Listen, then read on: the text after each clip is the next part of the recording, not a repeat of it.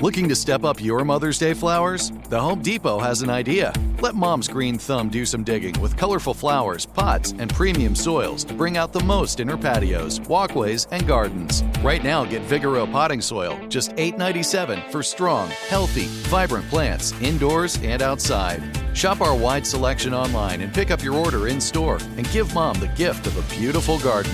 Get Vigoro potting soil, just $8.97 at the Home Depot. How doers get more done. You know you've got a comeback in you. When you take the next step, you're going to make it count. For your career, for your family, for your life. You can earn a degree you're proud of with Purdue Global. Purdue Global is backed by Purdue University, one of the nation's most respected and innovative public universities. This is your chance. This is your opportunity. This is your comeback. Purdue Global, Purdue's online university for working adults. Start your comeback today at purdueglobal.edu. When you buy Kroger brand products, you feel like you're winning. That's because they offer proven quality at lower than low prices. In fact, we guarantee that you and your family will love how Kroger brand products taste, or you get your money back. So next time you're shopping for the family, look for delicious Kroger brand products, because they'll make you all feel like you're winning. Shop now, in-store, or online. Kroger, fresh for everyone. Open a limited-time 11-month certificate at Kemba Financial Credit Union. At 5.25% APY, it's more than triple the national average, plus it's a safe and secure way to grow your money. Visit your local branch or kemba.org/CD for details. Offer expires May 31st, 2024. APY equals annual percentage yield. Restrictions apply. $500 minimum and $250,000 maximum deposit. Advantage status required. Comparison based on bank rate average. Federally insured by NCUA. Thinking Sideways is not brought to you by Cats Who Hunt Tofu Mice. Instead, it's supported by the generous contributions of people like you, our listeners, on Patreon. Visit patreon.com/Thinking Sideways to learn more. Thinking Sideways. I don't understand. Does not compute. You never know.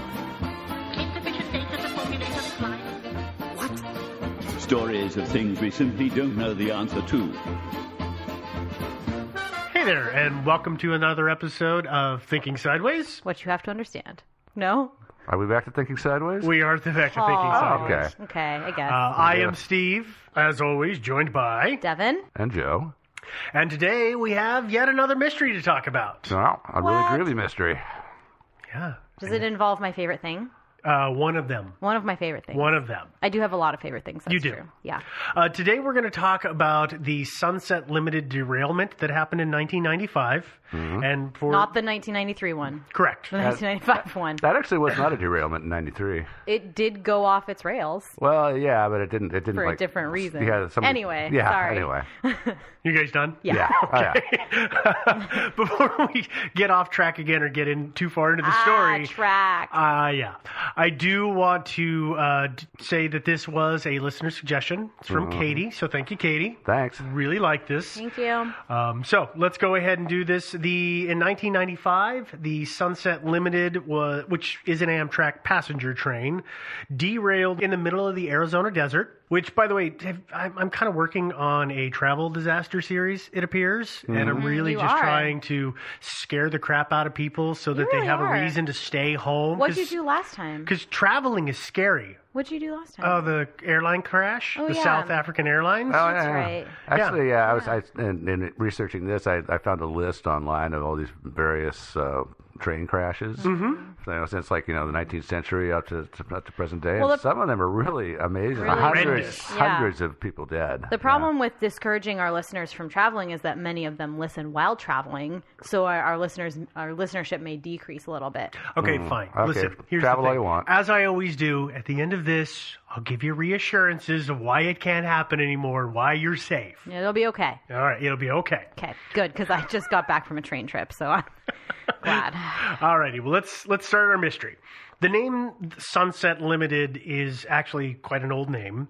It was used before the turn of the 20th century. Actually, at that time, or for a short time, Southern Pacific Railroad was running it under the name of Sunset Express. So the whole thing originally was, if you just caught that, was run by Southern Pacific Railroad, which was a huge rail line that ran all over the United States. Mm-hmm. They were huge. They were. And beautiful. And some of their trains were beautiful. I like trains a lot. I'm sorry. Trains are cool. Yeah.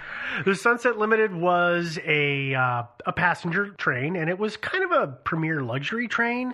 It had bar cars. It had sleeping cars, and it had just about every other car that was needed to make its kind of well-to-do clientele happy. Mm-hmm. Sounds like a nice ride, actually. Yeah, it really was.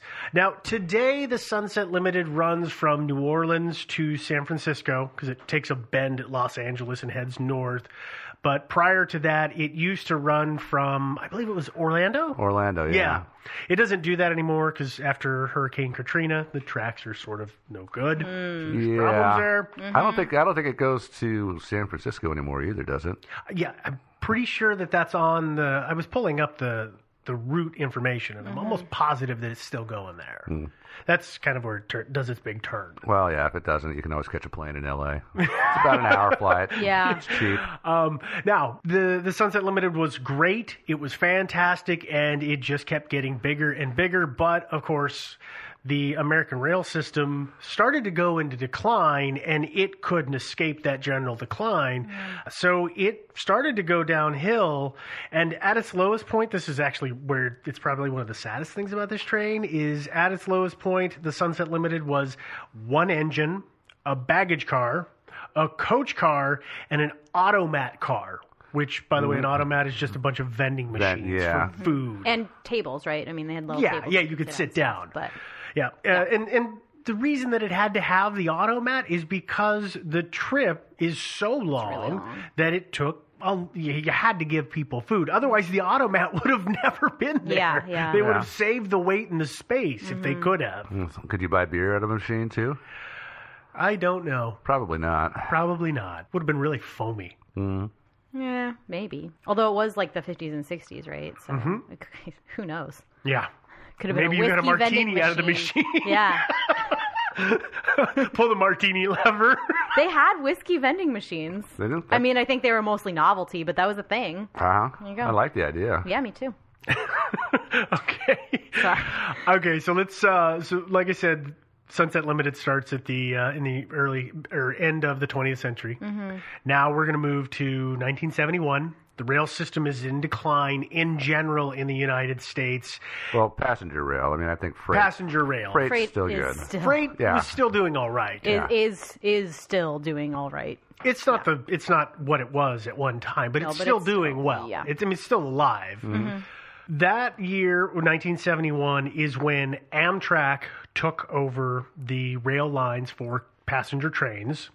For those of you who don't know, Amtrak is the name that is used for the National Railroad Passenger Corporation, which is a U.S. government-funded company. It's not technically completely private. It's subsidized, I think, is the right way to say it. Yeah. And it's a government-sponsored consolidation of most of the passenger rails in the U.S. And if you actually look at the name Amtrak, American Track. Mm-hmm. It's literally where they got the name. Get it? Got it. I get it. Oh, wow. It. The Sunset Limited, of course, is a passenger train under Amtrak, so Amtrak does their due diligence, and as with most of the lines that they run, they managed to grow it, and it's gotten bigger again. Yeah, I mean, there's something to be said. I think that kind of luxury passenger trains ended up being really, really expensive and not really worth the time. That's the hard part. So it was just like, trains... for that amount, I can take a 3-hour flight, and the nostalgia of it wasn't there yet where it is now. So Amtrak... Or even a drive. Yeah. I mean, from here, we're in Portland, to go to Seattle, I think it's a 5 or 6 hour train ride. Nope, 3.5 hours. Is it? Yeah. To get from Portland to Seattle? Mm-hmm. Really? Why does it take so long? Because you stop. Everywhere. Oh, really? And You can can't drive. go- You can drive in the same amount of time. Yeah. And it's equal in cost to a rental car. Because I have family that'll fly into Seattle and then drive down in a rental all the time. And I'm like, why don't you take the train? Oh, never mind. It's actually more expensive to do the train. We just went up to Seattle on the train. Oh, okay. A weekend ago, and There you go. It's long and expensive, but there's some nostalgia with it right now. But it wasn't. So when Amtrak took over, they lowered the rates and kind of made it more of an economy thing, and people really jumped back on that. So that's kind of what they when did. it's affordable, why not? Why not? I can sit here and relax and do what I want. Yeah. Cool. All right.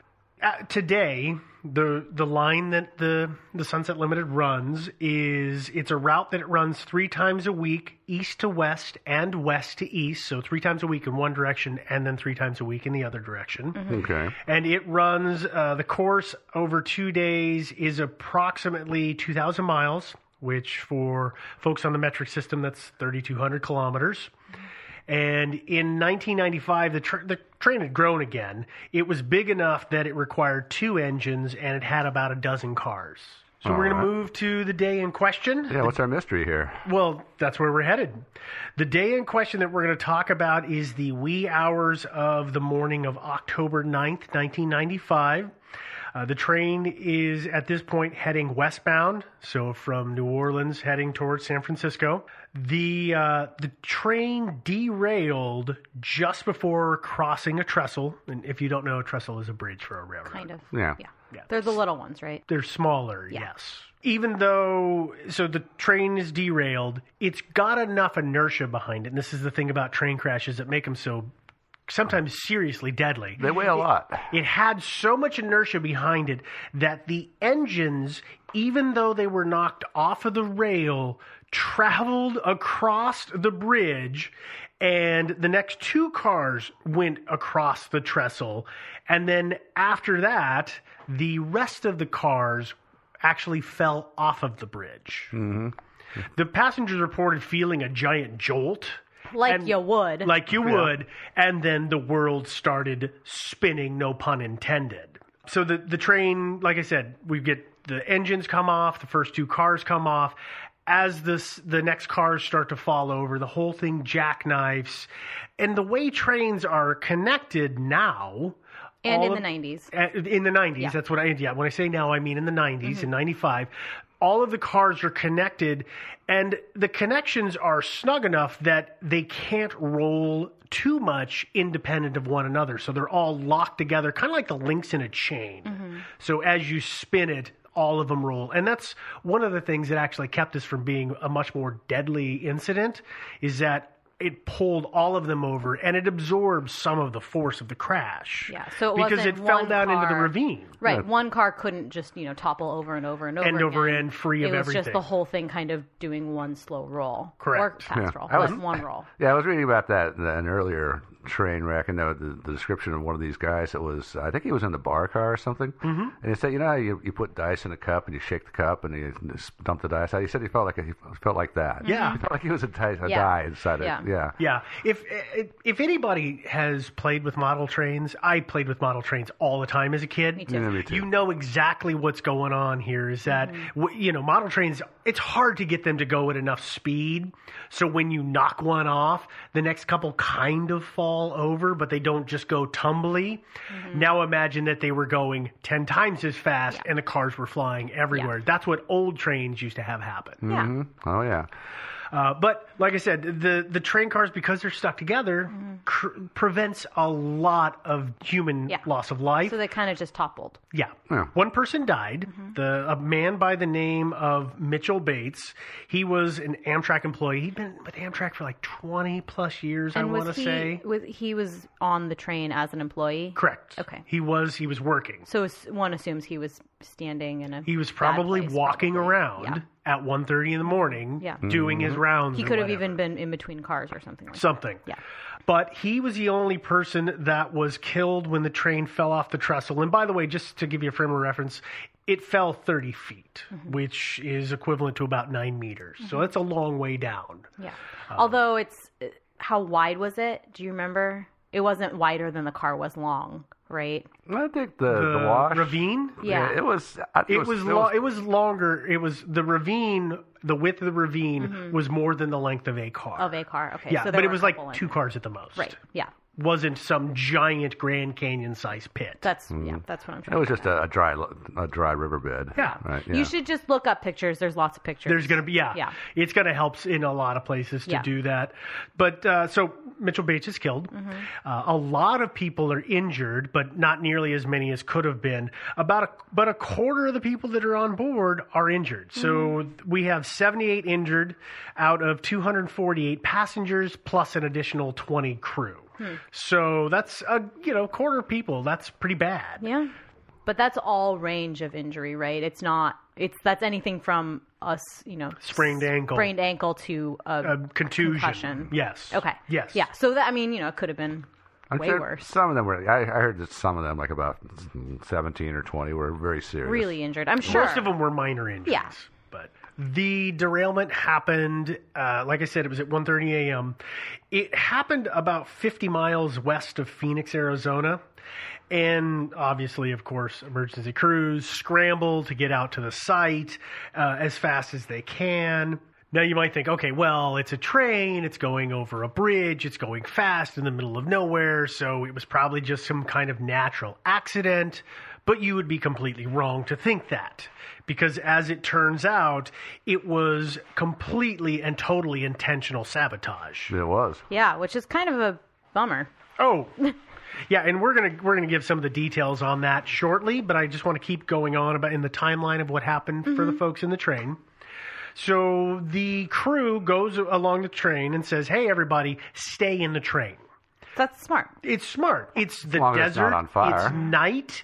You don't want to go traipsing around in the middle of nowhere. No, you're going to get lost. And there's rattlesnakes. There's scorpions. exactly. Things like Lots of bad animals. Yeah. But eventually, people did start getting out of the train because the AC's not working, the plumbing's not working, so it's a little stinky in the cars. And as they started walking around outside the train, they started finding printed flyers on the ground, and those flyers were held down by rocks, which very quickly led everybody to realize they were intentionally placed there. Somebody knew that the train was going to crash beforehand. Yeah, that'd be kind of creepy. Oh, that would freak me the hell out. Yeah, me too. I realize there's crosshairs in the back of your head probably right now. Yeah. Exactly. Yeah. So there's a total of 4 notes are found. They're all identical.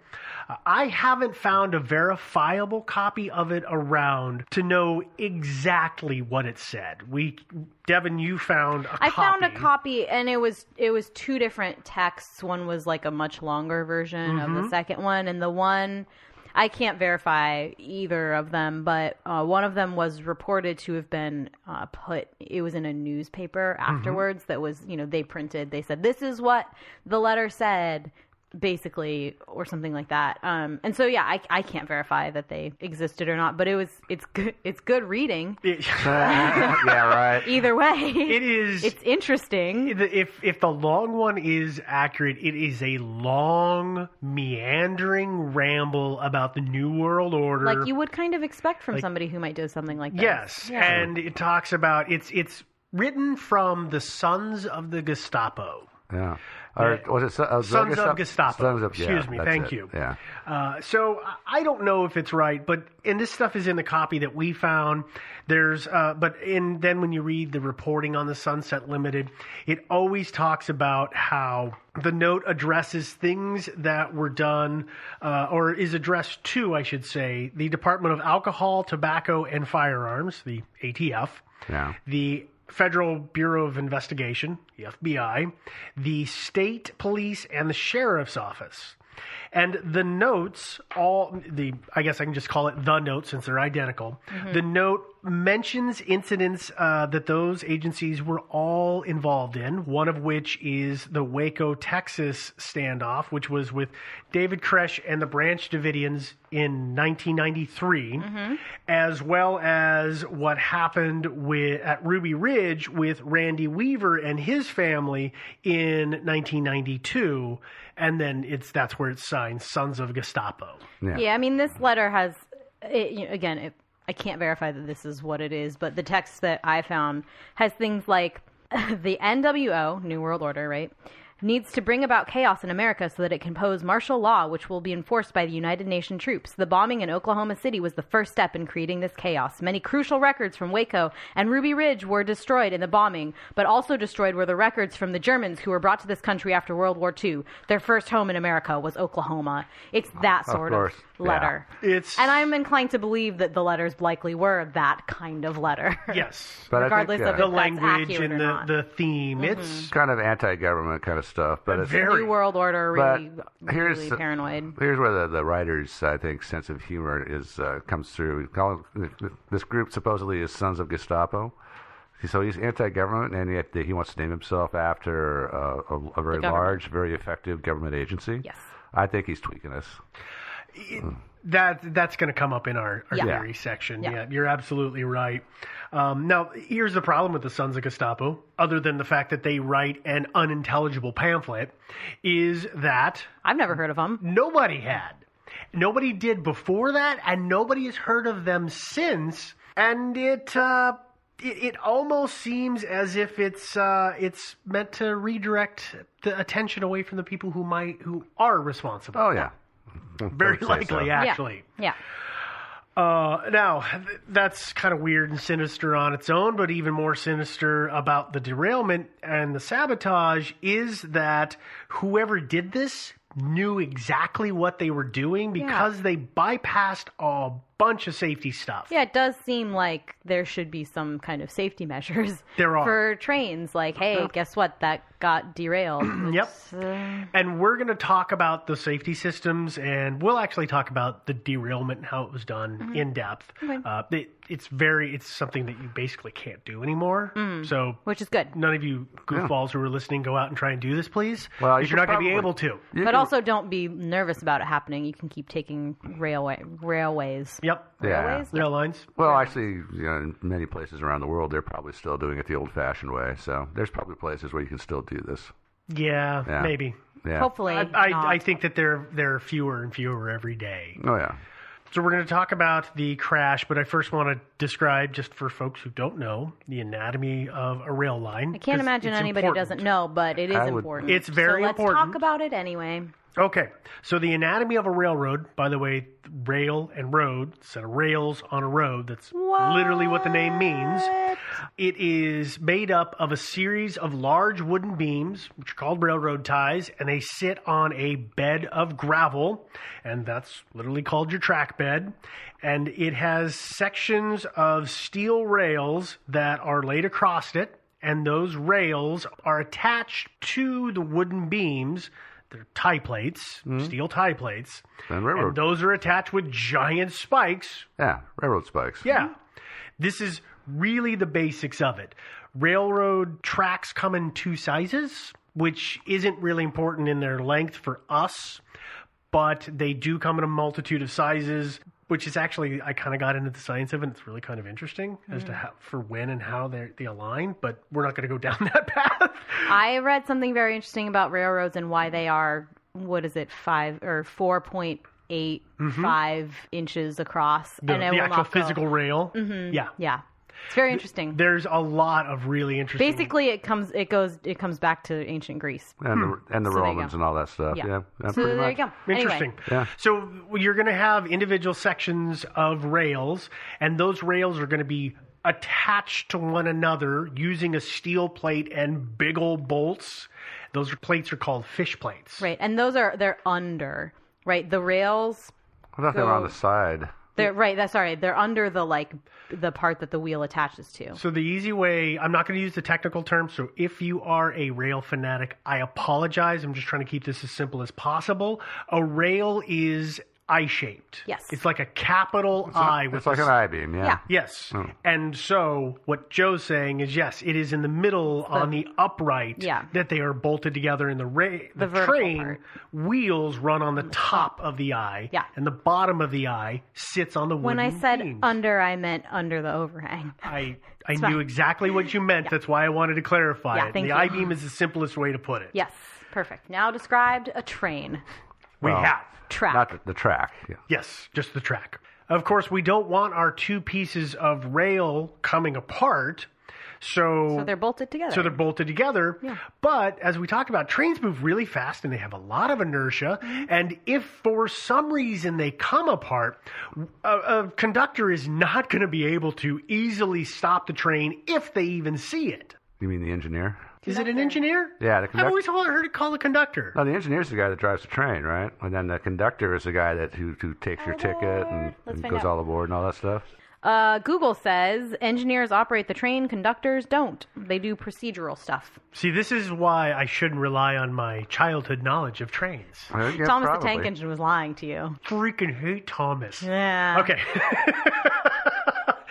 But anyway, the point is that you don't want these things. Whoever's driving the train, the guy driving the train, the person driving the train, to not see that because they're not going to be able to stop it in time. Right. So what is done is that a small electric charge is run through the rails, and that is connected to a signal. Is it through the rails or through a wire on the rails? So the rails, the way I understand it, and I may be incorrect, but the way I understand it is run through the rail because two pieces of rail don't always perfectly attach to one another because of the fish plate, expansion, contraction. Yeah, they leave a little gap for expansion. Yeah, I mean, even though the train wheel doesn't know that, they use a wire to connect the two. Okay. And if the current from the rails from one to the other is broken, then that flips a switch. A safe distance away. They say, hey, there's a problem. They can stop the train and then send somebody out to investigate. Okay, that's the safety system. Okay. Now, go ahead. I was just going to say, as long as the rails are actually touching still, the wire doesn't matter. Right, but the wire is a backup because if, let's say, it's really cold and the steel contracts and they've separated enough so that they're not the touching. wire is a backup for that. Correct. Or if potentially you get corrosion between the fish plate and the rail. Yep. That also happens. Yeah, exactly. I just wanted to make sure that I was understanding correctly. Yes, you are absolutely correct. And my understanding of the wire is that it's overlong. They do it in coils. I did. At least they used to do it in coils. It used to have. Yeah, I think they used to have a loop. It's not so much anymore. It had a couple of loops or something. I tried to check this out a couple of days ago. I'd love to. Please explain. Yeah, well, there's some railroad tracks not far from my house. We know. Yeah.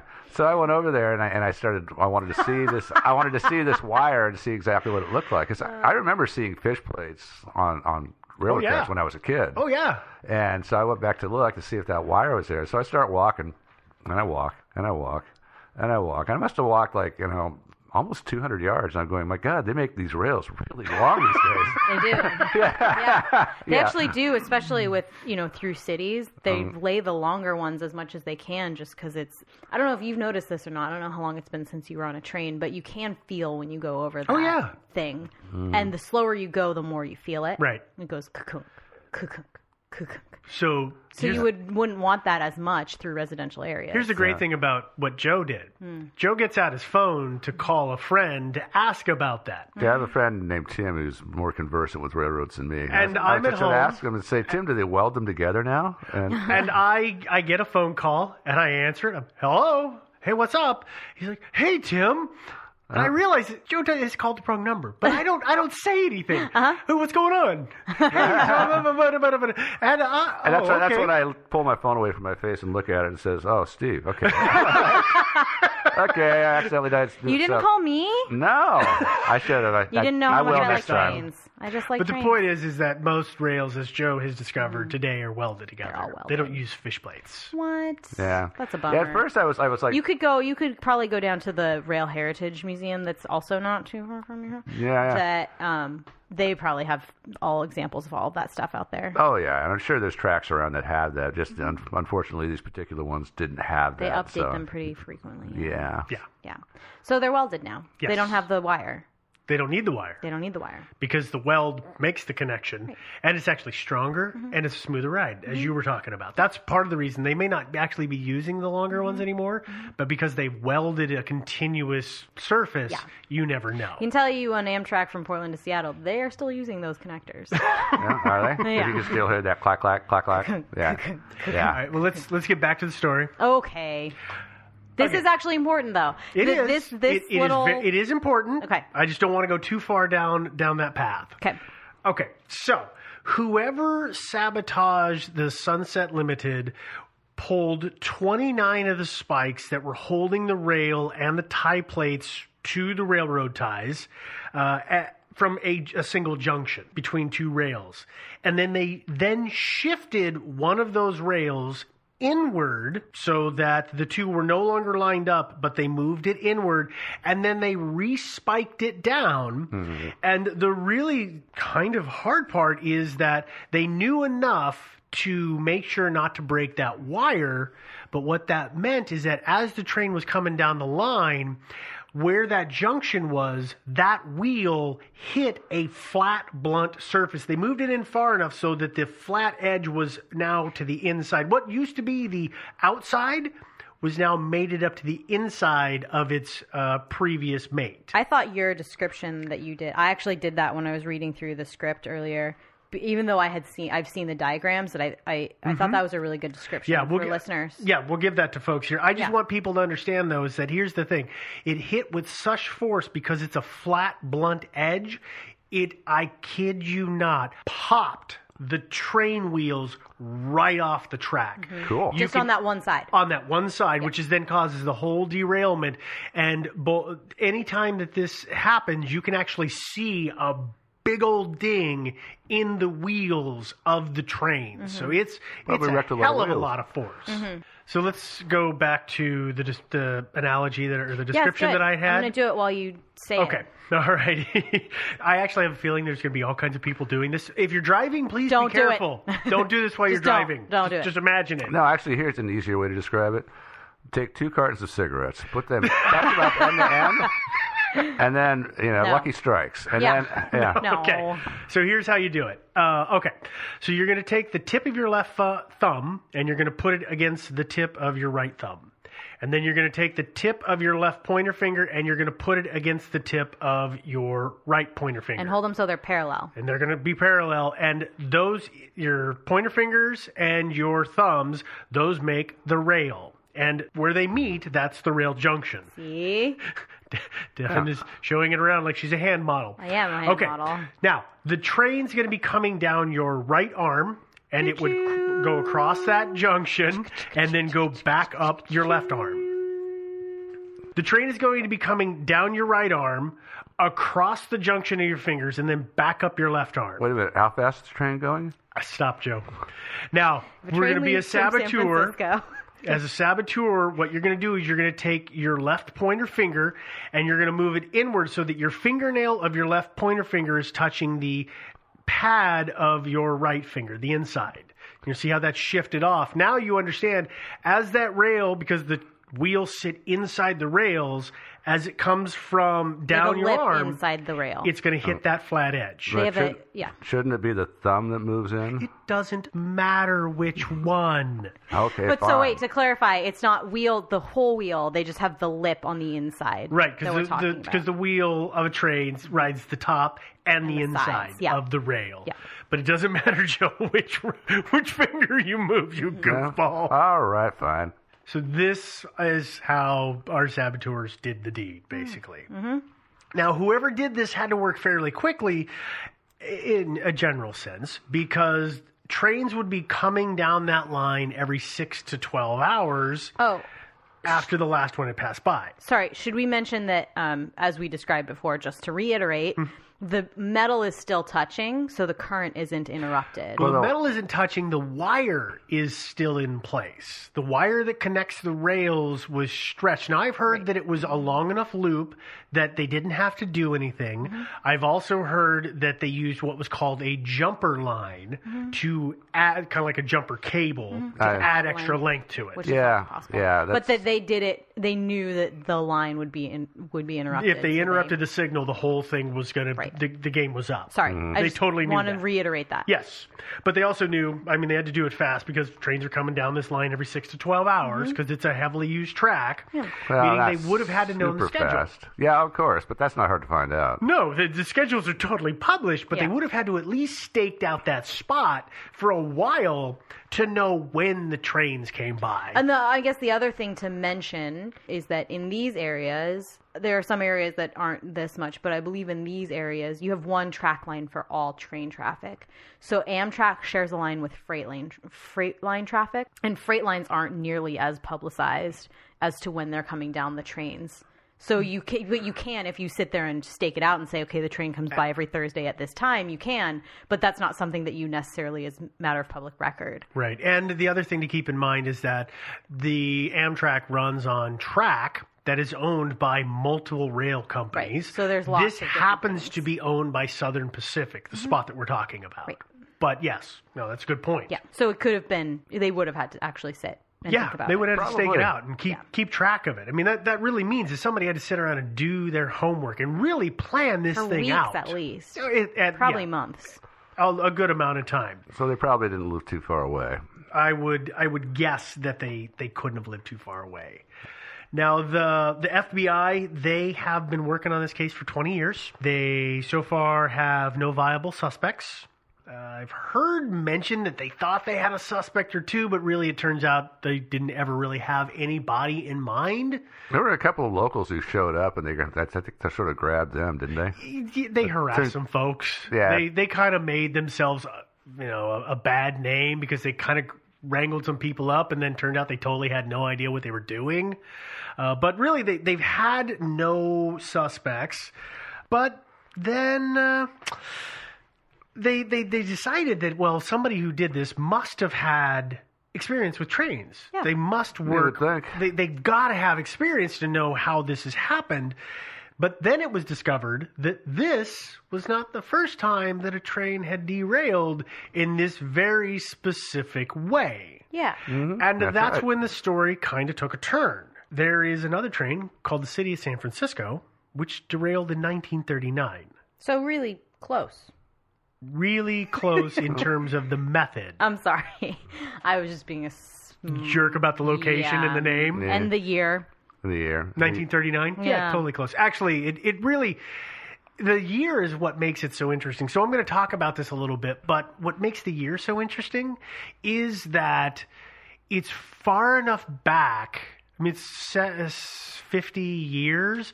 It's not something that I would have known as a young man and then been able to go out and make this kind of thing happen again. It's a long enough span of time that from the collective memory, for most folks, it didn't happen.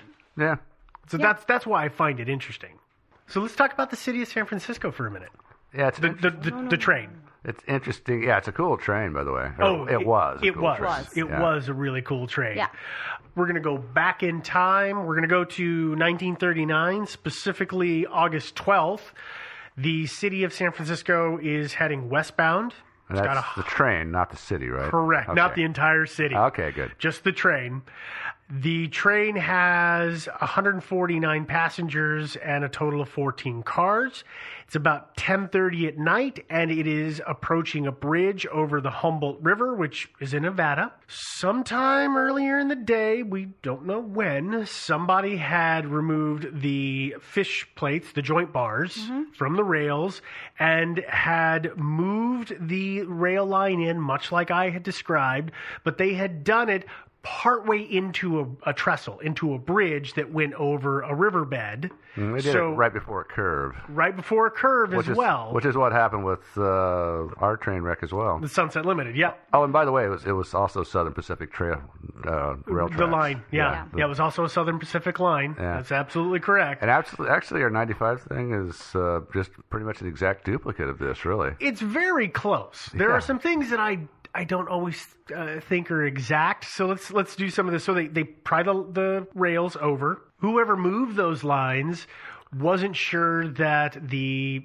engineer wouldn't see what was happening. So what they did is they painted the end of the rail that they had moved because it was nighttime, so the light would reflect off the metal. Mm-hmm. They painted, I think they painted it a dark green, and then they stuck a tumbleweed on top of that junction to hide what they had done. Mm-hmm. Trains going 60 miles an hour, which for our friends on the metric system is 96 kilometers an hour. The first two cars, again, just like the Sunset Limited, managed to cross the bridge even though they have been knocked off of the rail. They kind of flew across. Would be a good way to do it. Mm-hmm. And they came to a stop just over 800 feet away. That is not a good thing, though, because the engine and the first two cars, they go over it and they stay in line and they keep traveling. The next car, the third car, is knocked off enough that it twists and it actually hits the bridge that it is riding across. The bridge is destroyed, essentially, at this point because train cars are piling into it and tumbling all over the place. And I think it was that first car where most of the casualties took place, right? I believe the first car that went into the because that car was buried. Yeah, first car that went down, this is not like the Sunset Limited where they're all tied together really well. It is before that. They're not articulated together. They came apart, and the first car was underneath three others. Yeah. It was the bar car. Mm-hmm. It was the one that went down, the lounge car. So people weren't exactly strapped into their seats or anything. No. Yeah. And so it was a giant mess of wreckage. If you look at the photos, if you look up the imagery, it's a giant mess. It really does look like a kid just took train toys and stuck them into sand, and they're just sticking cattywampus. Yeah. That's what it looks like. I saw a train wreck. I didn't actually see the wreck, but I saw right after. It was just laying there all twisted. It was a freight train, all twisted and smoking and everything like that. And wow. It's amazing. A lot of energy there because, I mean, these cars were all twisted up, and they don't build those things, they don't build them weak or anything like that. They're not built out of spit and Elmer's glue. Actually, they're interestingly, assembled. that Rail Heritage Museum that I was talking about, they have cars that I don't know if they are actually from the city of San Francisco or not, but they're the same color scheme of the same type of from There's Southern a lot of Pacific. them in that They're scheme. a lot same with the Sunset Limited, but they have a bunch of those cars. So if you're ever in Portland and you want to see cars that are like that, I would bet those are the Great Northwestern Line. Oh, probably. But No, I say Great Northwestern Line because out where I live, about 6 or 7 years ago, I went trooping around and was taking pictures of old passenger cars that had gone through a fire. Mm-hmm. And it's really amazing. It's really interesting. It was totally trespassing, I admit it. Yeah. But I got in there and took a bunch of photos because it was just so cool. But I have a feeling if those cars were stored here, I wouldn't be surprised if others. But then again, the City of San Francisco cars were also stored here for a while. A lot of them. So it's possible. In the Brooklyn yards, Yeah, Brooklyn yards is exactly where it was. I'm sure that everybody lives near some place where there's old train cars because they were built real sturdy, not like Amtrak ones. Dictated the fate of those old cars. Yeah, if they're left outside, well, it's not so good. But turns out Brooklyn Yard was really good for those. Yeah, there's a lot of cover. Well, we live in a very wet area. They cover that stuff. Yeah. Okay, so let's get back to the city of San Francisco, though. Sorry, It's okay. 24 people were killed. Which is surprisingly few for the amount out of damage. 150? But looking at those pictures, though, like you would expect everybody would have But I'm died. talking about the deaths. Yeah, I guess that's no true. injury numbers in this. But that's a lot. That's a huge number of people. There's a lot of people. And at the time, it was a lot of theories were floated. They were saying that the rail line was mismanaged by Southern Pacific, or that they were covering something up. But it quickly became apparent that somebody had sabotaged. Well, that was before they had actually inspected the lines, right? Once they looked at the actual rail, they were like, "Oh, just kidding, that was bad." So the rail lines were really they were drunk on their own power, I'll say, at the time. And we don't have to tell you anything. We're doing what we're doing. So, of course, people started talking. And then days later, they started publicizing what they had. Yeah. And I think that quashed a lot of the rumors and the conspiracies that were out there, the theories. There was but it didn't do away with all of them. Yeah, there was one theory that they got out there just immediately and got on the train and actually did the sabotage themselves to give themselves to make an it excuse. look like an accident. Yeah. Which is silly. It really would be hellaciously hard. It's actually impossible to climb under a train and move the rail while it's sitting on them. Turns out. Yeah. Crazy. Yeah. So besides having been done essentially the same way, there's another thing that links the city of San Francisco derailment to the Sunset Limited derailment. Well, yeah. And that is a article that came out. I would say that it is the reason that the Sunset Limited derailment happened the way it did. Very possible. I will disagree with that, but give me a minute. Okay.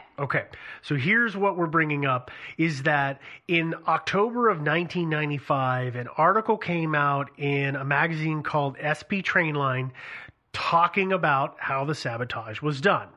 It was written by a guy named John Signer. He wrote an article, and of course the FBI immediately show up at his doorstep when they figured out it was out there. They started interrogating and questioning him about this.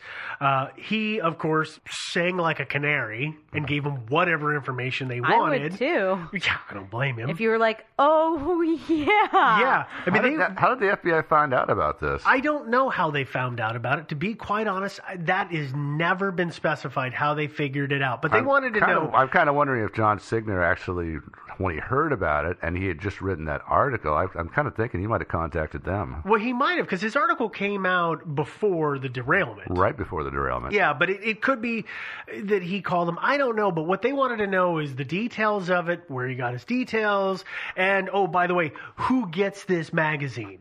They really wanted to know. And it was a fairly small publication? It's a teeny publication.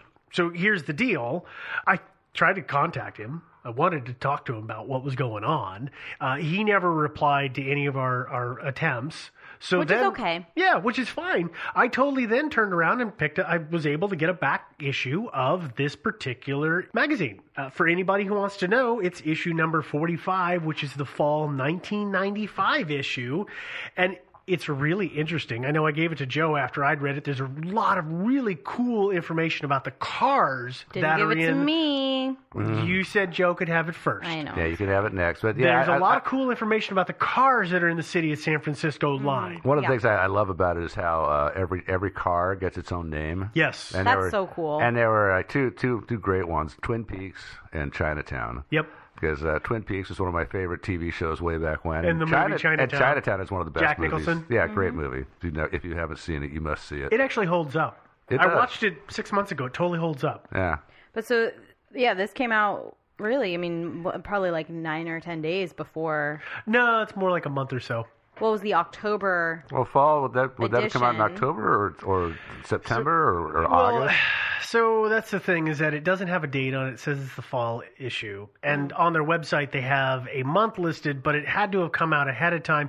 And you know how magazines do that. You subscribe. So it could have been September, October. Yeah, you get them early. But it was a quarterly magazine as well. It only came out every 3 months. Okay. But I read the article. And the article is really light on details of how this happened. I figured out a lot more by finding drawings and articles that were written by people who were analyzing the crash. Is it enough, though? I mean, really, if you read that... If you knew about trains, it would be enough to tell you how to do it. If you didn't know about trains, it would be just enough to get you run over by a train, I think. Okay. Because you'd be screwing around on the tracks, and a train would run you over. And I guess one could also argue that if you know about trains, you probably know how to do something like this anyway. Yeah, I'm kind of thinking... It's not such a hard thing to do. And here's the thing, is that the majority of the information that describes what was done in his article... It is quotes from the this is in 1939, president of Southern Pacific, a guy by the name of Angus MacDonald, and he was talking about the wreck 6 days after it happened. So it's quotes from him, which I feel like if it's in this, those quotes were everywhere. Yeah. So it would have been in a bajillion locations that people could have pulled that content from.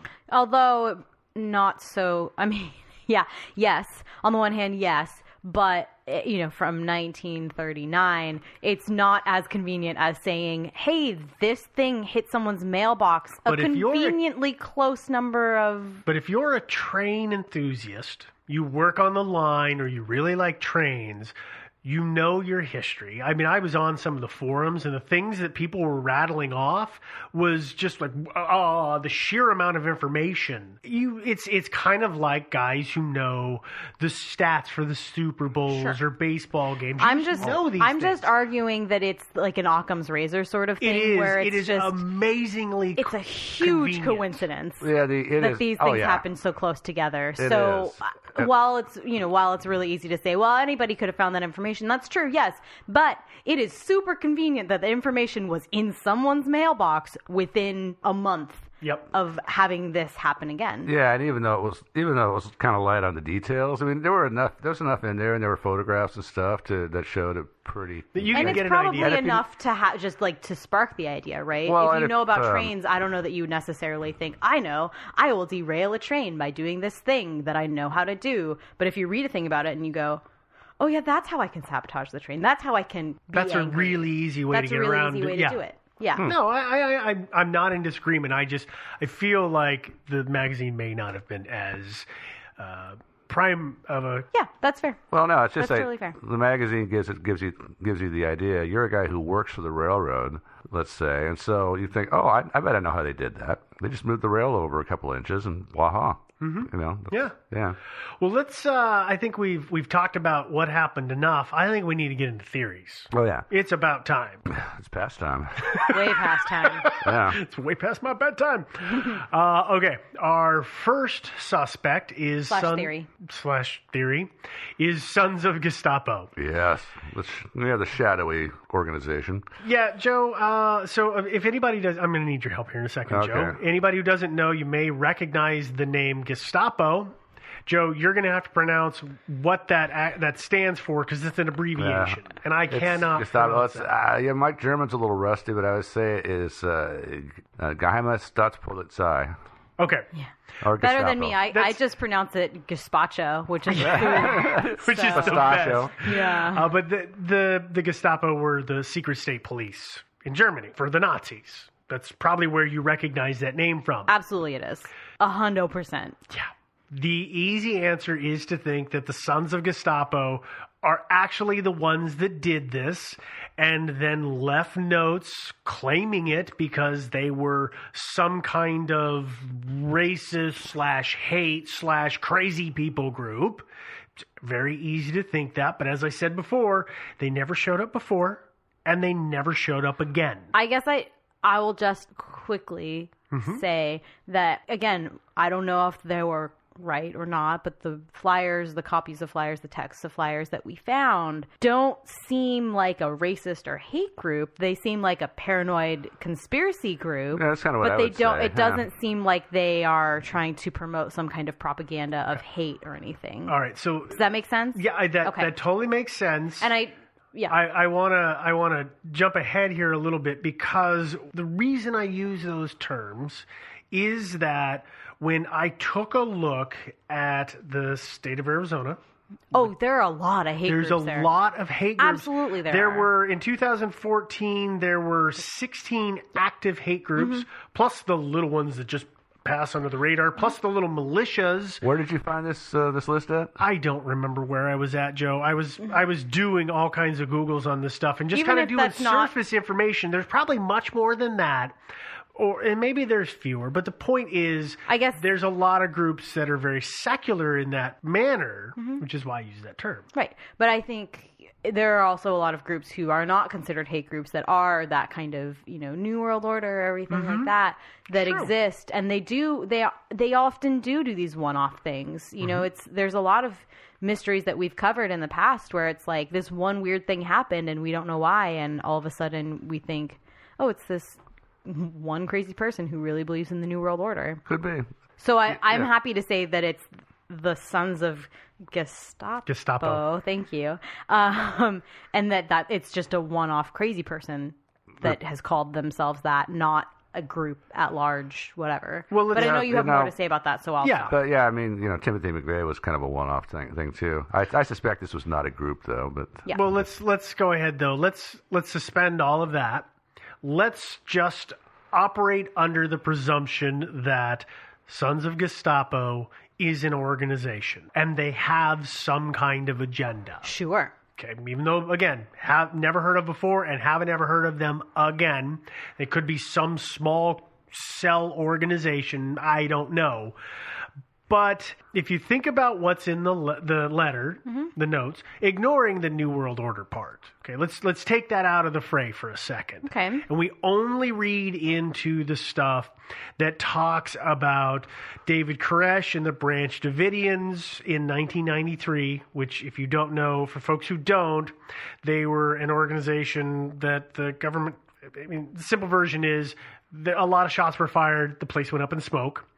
And then if you also think about Ruby Ridge, which was a situation where there's two guys, Randy Weaver and Ken Harris in 1992, who the government had a siege on their compound, and Weaver's wife and child were killed. I thought it was just his wife and not his baby that got killed. She was holding the baby, but I thought she got shot in the head. I thought his son got shot as well. I could be wrong. I guess for me, like, either way, he suffered a great loss. Yes. Oh, yeah. Right. And so somebody may have said I remember this as I was in high school at the time, and it was all over the news, and people were outraged about this, and oh my gosh, all these things that are going on. It may have been that somebody finally said, you know what? I have to have an outlet. I have to show the world how screwed up this government is for doing this stuff. And my way of going about that is that I'm going to derail this train. This is how we're going to make it happen. Yeah, the only problem with that is that you're killing a lot more civilians than government employees, number one. Yeah. Number two, none of them are employees of the BATF or the FBI. True. Yeah. Absolutely true. But then again, there was a lot of, I'm going to use the phrase lone gunman. I mean, Timothy McVeigh, he, in Oklahoma City, it's the, I know I'm going to pronounce this wrong, so please, if I do, sorry. It's the Alfred P. Murrah Federal Building. Yeah, that's how it's pronounced. Oh, is it? Yeah. Every time I said it before, I felt like I said it wrong. But, he did that. He took the law into his own hands. Weird fun fact, by the way, McVeigh was at Waco handing out flyers. That's what I hear. In 95? No, in Waco it was 93. Oh, I'm sorry. Yeah, I'm sorry. I thought we were... Confused me. Don't do that. I'm easily confused. I just thought you meant like he was in Waco when this was happening, not like he was in Waco when that was happening. Got it. Handing out pro-gun flyers. Right. Of course he was. But it's totally, totally possible that there was some group who did this, and then the group disbanded, or it was a person. I think I've talked about this before. Have you guys read The Monkey Wrench Gang? Yeah. No. Well, actually, I haven't read it, but I've heard of it. Yeah, I know I've talked about this on the podcast before. It's a book from the 70s about radical environmentalists. But they do this thing, and then once that thing is done, they totally disband. I have read that book. Yes. I read it in middle school. Yeah. Just don't worry about why I read it in middle school. That's fine. Just don't worry about that. Yeah, I mean, I think... Hayduke was one of the characters. Yeah, I think... Hayduke Lives is the book after. Part of it is... I think you don't think it through a lot. You don't think about the fact that the authorities are not going to publish your letter. You would assume you leave these letters all around and it's going to make it into the news and people are going to spread what you're saying and that's going to happen. Mm-hmm. And then, you do this thing, which is not great. And then you leave a letter and you think, my message will be just everywhere. And then the FBI says, no, we're not going to publicize this at all because why would we publicize this letter? And you go, But you see, here's the deal is... you open it up for copycats. Well, but yeah. Oh, no, you definitely do. But if these guys were really a thing and their note didn't get published by the FBI, all they got to do is send a letter to a newspaper. Maybe send letters to several newspapers. Mm-hmm. That's all you got to do. Or if it's just one person, if they had truly been a sort of political movement or trying to, that's what would have happened, I think. Yeah, I agree. Yeah. I'm not going to disagree with that I'm at just all. going to argue both sides. Okay, fine. Yeah. That's fine. You're going to stand and go both sides of the tracks. I see Yeah. it. Okay. We're going to go to our next theory/suspect. Okay. Which is an angry employee of the rail system. Unnamed angry employee. Unnamed angry employee. Yeah, so this is a good one. It actually is kind of a good one. So if we look at what happened after the derailment, we're going to move to 1996.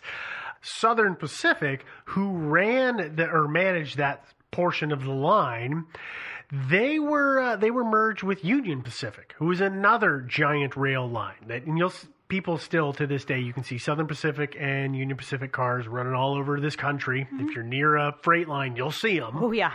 Well, the mergers of companies, A, don't happen overnight, and B, they tend to not happen as a surprise, and C, everybody always looks at mergers as, well, there's a bunch of people who are going to get laid off. Well, you're going to lose your job. Yeah, if you're merging, the thought, right, is that you already have overlap that you're competing in, mm-hmm. and that your goal is to eliminate the competition in that area. Right. So that there are two employees there, and one of them's going to go. Yep. Not always the case. Not always the case. And so the theory here is that somebody who was a railroad employee was opposed to the merger and worried that they could potentially be losing their job. Maybe they knew they were losing their job. And so what they do is they went ahead and they intentionally sabotaged the line in an attempt to make this such a bad thing that the merger with Union Pacific wouldn't go through, and therefore their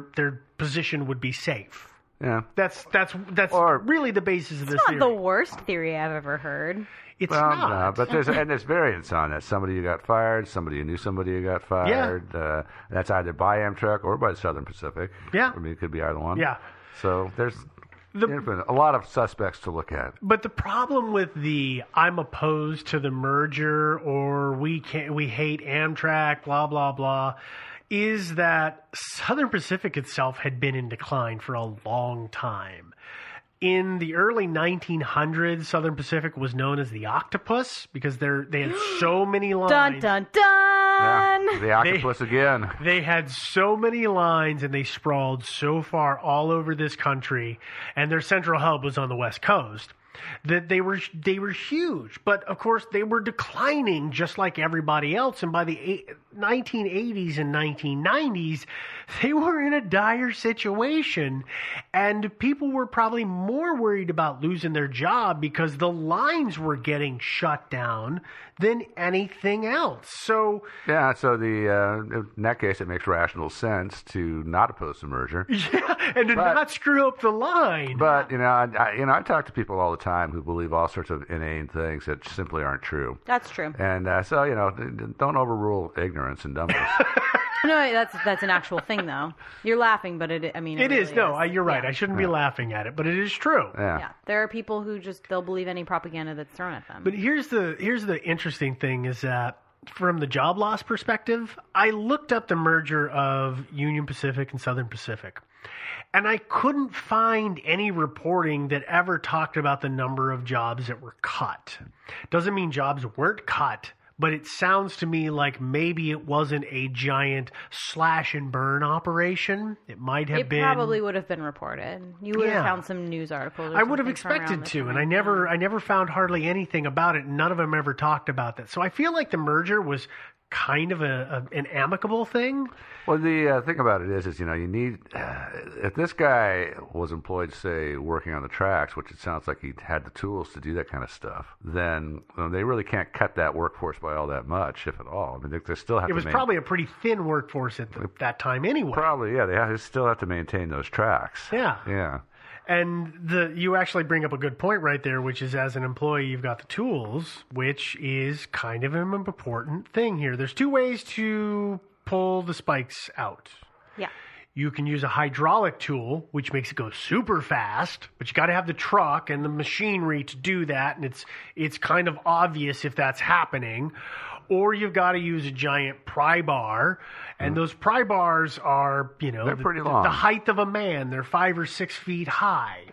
Oh, there's the height of a person, Devin. Don't give me that look. There's a third way. Okay. when I did this when I was a kid, and that is, you and your friends walk along the tracks and you look for loose ones and you pull them out.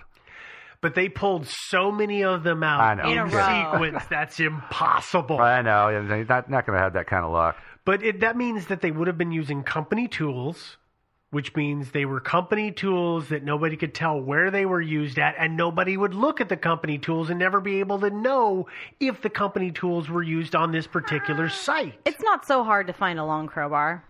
You're right. You can go to the Home Depot and buy a giant crowbar, but it takes a lot of effort and time to pull those things manually. Well, the hydraulic one is why I think that if it was an employee, it would have been done via hydraulics. So here's a question. How often, do you know how often that line was inspected?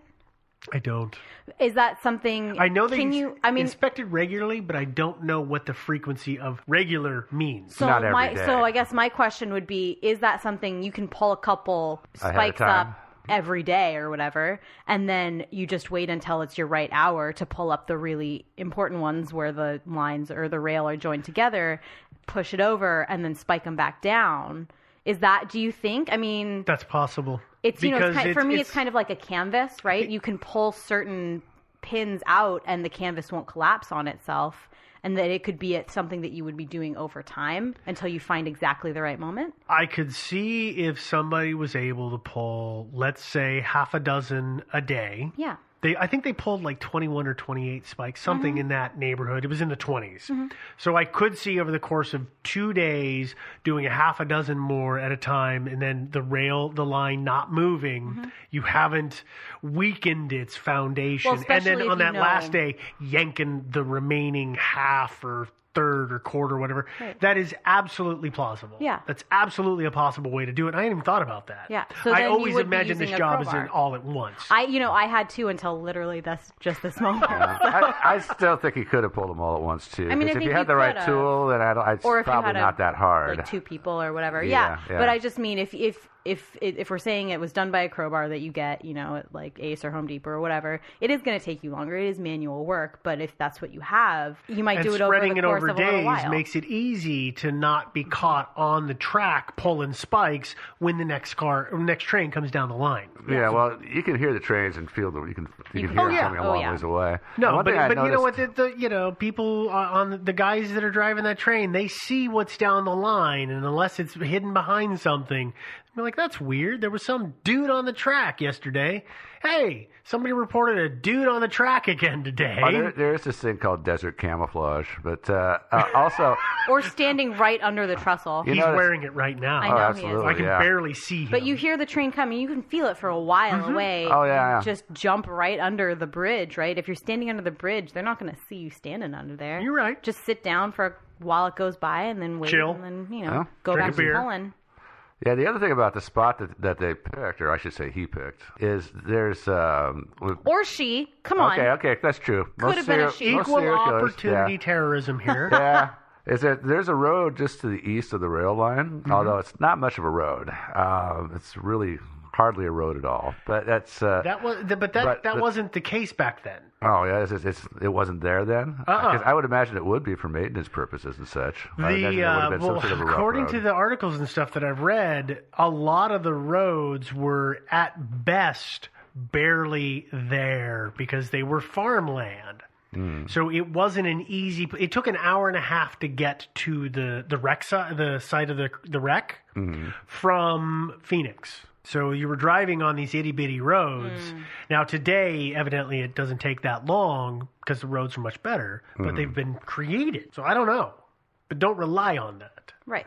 Okay, I was going to move to our next theory / suspect, unless you have any other on that. About that? No, okay. Not really. No. Our last, actually, fun fact before we move on. You keep saying fun fact and then not saying things that are fun. This is actually a fun fact. Okay, fun fact. So I didn't know this until my research, but according to the internet, you know who Sprint is, right? Like the phone company? The cell phone company?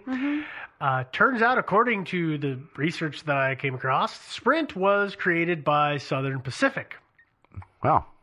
It was created, the acronym of Sprint stands for Southern Pacific Railroad Internal Networking Telephony.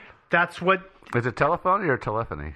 No, I don't care. It's telephony from now on. Telephony. No, it's telephony. But it was an internal communication system. God, that's and so then good. and they branched it out, and it eventually became Sprint, the cell phone company. Well, there you go. So, hey, something good, something large that survived. Is actually a fun fact. From Southern Pacific. Oh, okay. Last theory. Okay. It was somebody angry at the rail line because the rail line was taking their land. Because when it's a government organization, I don't know if anybody you've ever had this where they annex your land. They say, hey, we're going to pay you a price for this land. And you say, take a hike. They say, well, you can give it to us for this amount of money or we can just take it. What's that called? Eminent domain. Yeah. Yes. Because my family had property taken for that very reason. Where they take it for the greater good of the country. Yes. Yes, exactly. And, or it was an access road. And they pay you a totally fair rate. Well, yeah. They that's pay up you for debate. But they pay you a rate. Yeah. And it could very well be that somebody was PO'd because it was that land was taken from them or it ran through the middle of their farmland. And it's a giant nuisance because you can't drive across your field. You got to drive 20 minutes that way and then hang a left turn and then hang another left turn and drive 20 minutes back the other direction when you could have just gone 2 minutes straight. This feels silly because we literally just talked about the fact that this rail line had been established since like the late 1900s, right? That's true. But they move lines and they upgrade lines and they may have expanded. I mean, I don't know, Devin. I'm saying that this is the theory that is out there. I hear the theory. I'm just dispelling it. I agree that the problem is this sounds like Crazy Farmer John went freaking crazy and did this crazy thing because he's Crazy Farmer John, and that's all there is to the theory. Yeah. There's not much there, yeah. Yeah. So I'm not I was just giving my 2 cents of I feel like that's dumb because I feel like the train rail has been there forever. Yeah, exactly. Train rail. Exactly. That's the technical term. And here's the other thing. Is that after you've done your nasty deed against Southern Pacific and Amtrak, guess what? The tracks don't go away. No. They're still there, huh? If you really wanted to do that, you would get rid of that whole trestle. Right, you would get rid of a big old chunk of the rail. Well, what you do something way more destructive. Wait, Devin, you just may have hit on something, which is if you remember the 1939 City of San Francisco line, when that derailed, it destroyed the trestle. Yeah. They actually moved. Joe and I were talking about this the other day. Is if you look at pictures of where that line is now, they've moved it. They've taken out one of the trestles. They've moved the line so it only crosses the river once. Yeah. And that maybe somebody had that idea. They're like, it's going to destroy it. Then they would have to not know anything about trains, which goes against everything that we've been talking about. Because they would have to know. They would have to not know that the car improvements had been made, so that they don't do that anymore. No, I mean this is both ways. You're damned if you do and damned if you don't. Yeah, not good. I think he's probably you might be a local rescue worker who wanted some overtime. No, I don't think that's it. You don't think so? Okay. That's all of my theories. You guys got anything else? I got a couple of theories. Okay. This is a fun one.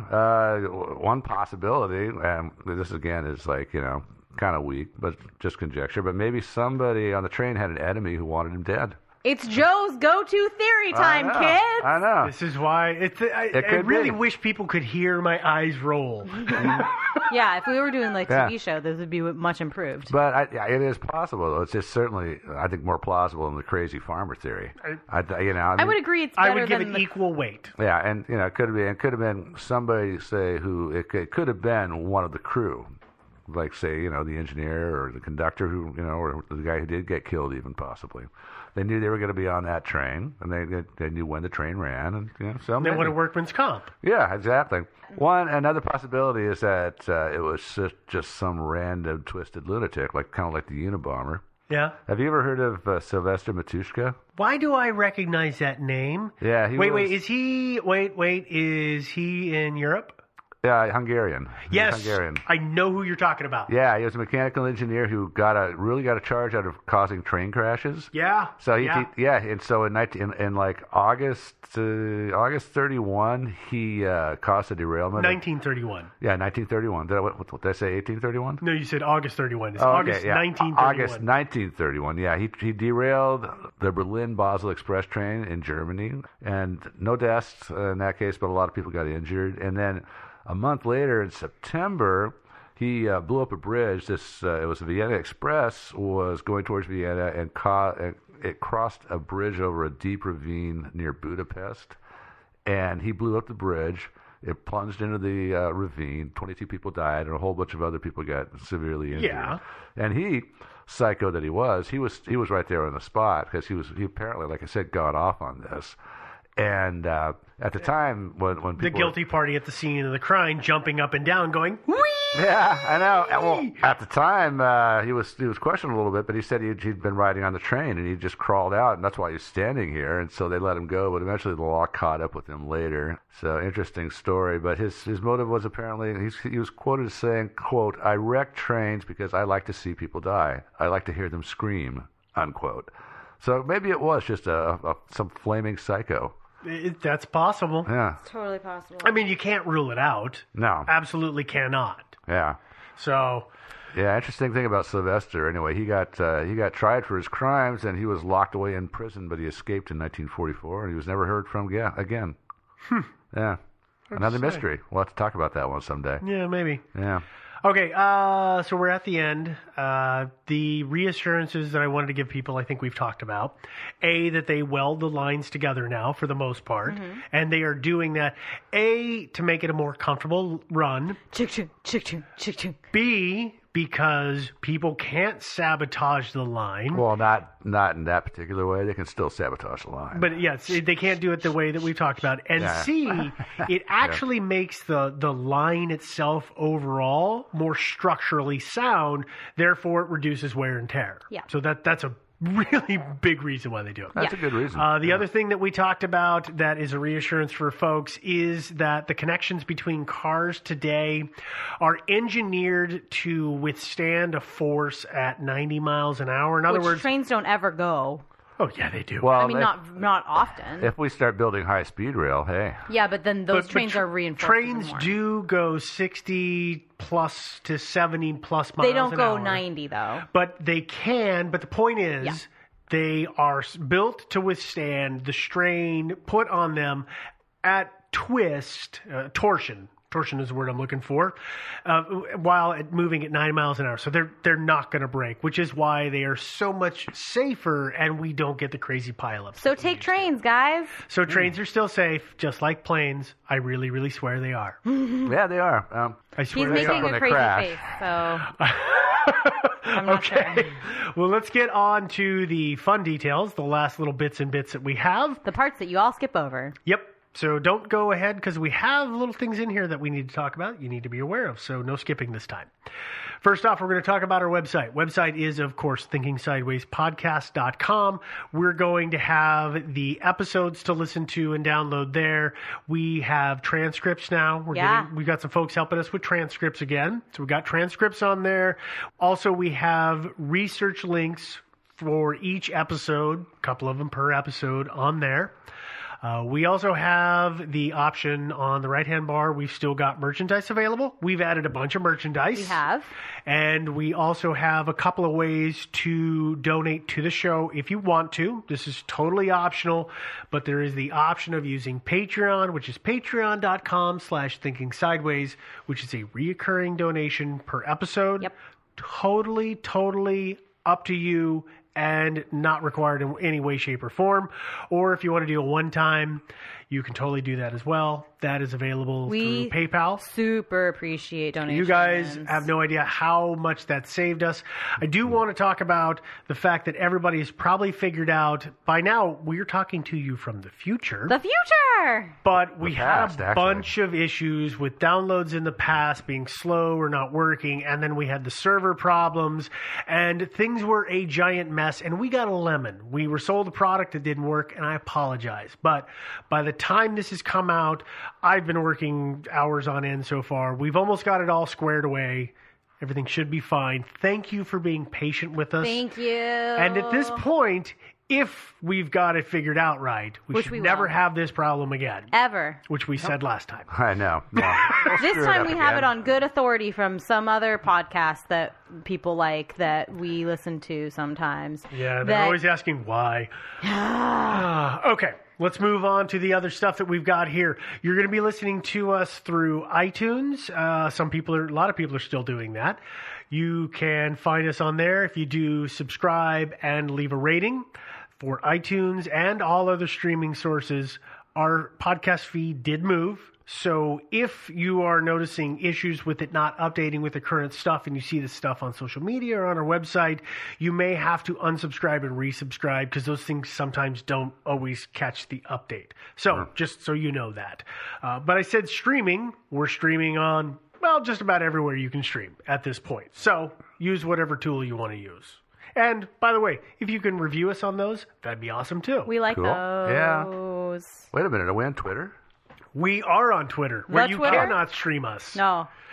But on Twitter, we are Thinking Sideways. You can see some awesome memes and some Tumblr stuff, and also lots of pictures of trains. Yes, and fake pictures of Devin. I'm Devin. I run the Twitter, so if you like me, you should follow us on Twitter. Suddenly turned into a popularity contest. We hit more than 2,000 followers this past week. Oh, really? Cool. Yeah. I didn't know that. Yeah. Good job, Devin. Thank you. Is all of your memes. I've actually started using the memes everywhere. I know you have. I'm badly using them, and I'm trying. The other places that you can see us use memes would be on Facebook. We have the Facebook page and the Facebook group. So both of those, the page has a lot of content. The group is where everybody gets together and does their discussions about different bits from episodes and just whatever we all find interesting. Yeah. We have the ability to receive emails. The emails would come through Gmail because it is thinkingsidewayspodcast@gmail.com. You have feedback about an episode, you have an episode suggestion, or you have questions or concerns about something. Please, the immediate answer is to send us an email and let's talk about it.